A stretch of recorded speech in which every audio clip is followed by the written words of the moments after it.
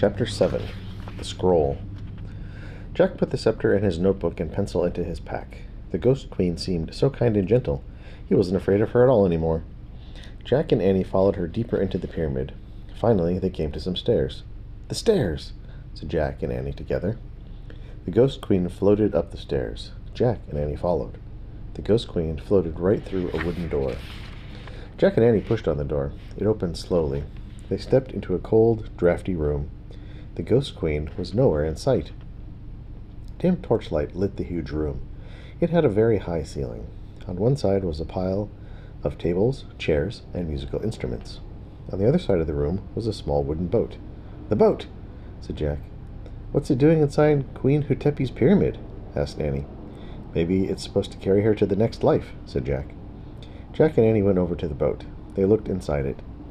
The boat was filled with many things: gold plates, painted cups, jeweled goblets, woven baskets, jewelry with blue stones, and small wooden statues. "Look!" said Jack.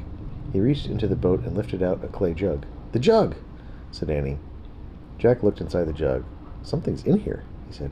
"What is it?" asked Annie. Jack felt inside the jug. "It feels like a big napkin," he said. "The folded cloth!" said Annie. Jack reached into the jug and pulled out the folded cloth. It was wrapped around an ancient-looking scroll.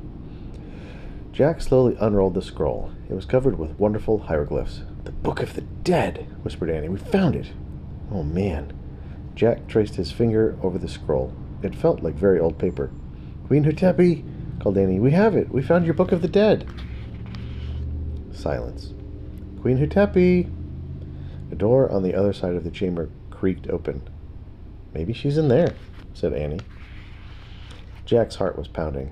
Cold air was coming through the open doorway. "Come on," said Annie. "Wait." "No," said Annie. "She's waited thousands of years for her book. Don't make her wait any more." Jack put the ancient scroll into his backpack. Then he and Annie slowly started to cross the drafty room. They came to the open door. Annie went through first. "Hurry, Jack," she said. Jack stepped into the other room. It was nearly bare, except for a long gold box. The box was open. Its cover was on the floor. "Queen Hutepi?" called Annie. Silence. "We found it," said Annie. "Your Book of the Dead." There was still no sign of the Ghost Queen. The gold box glowed.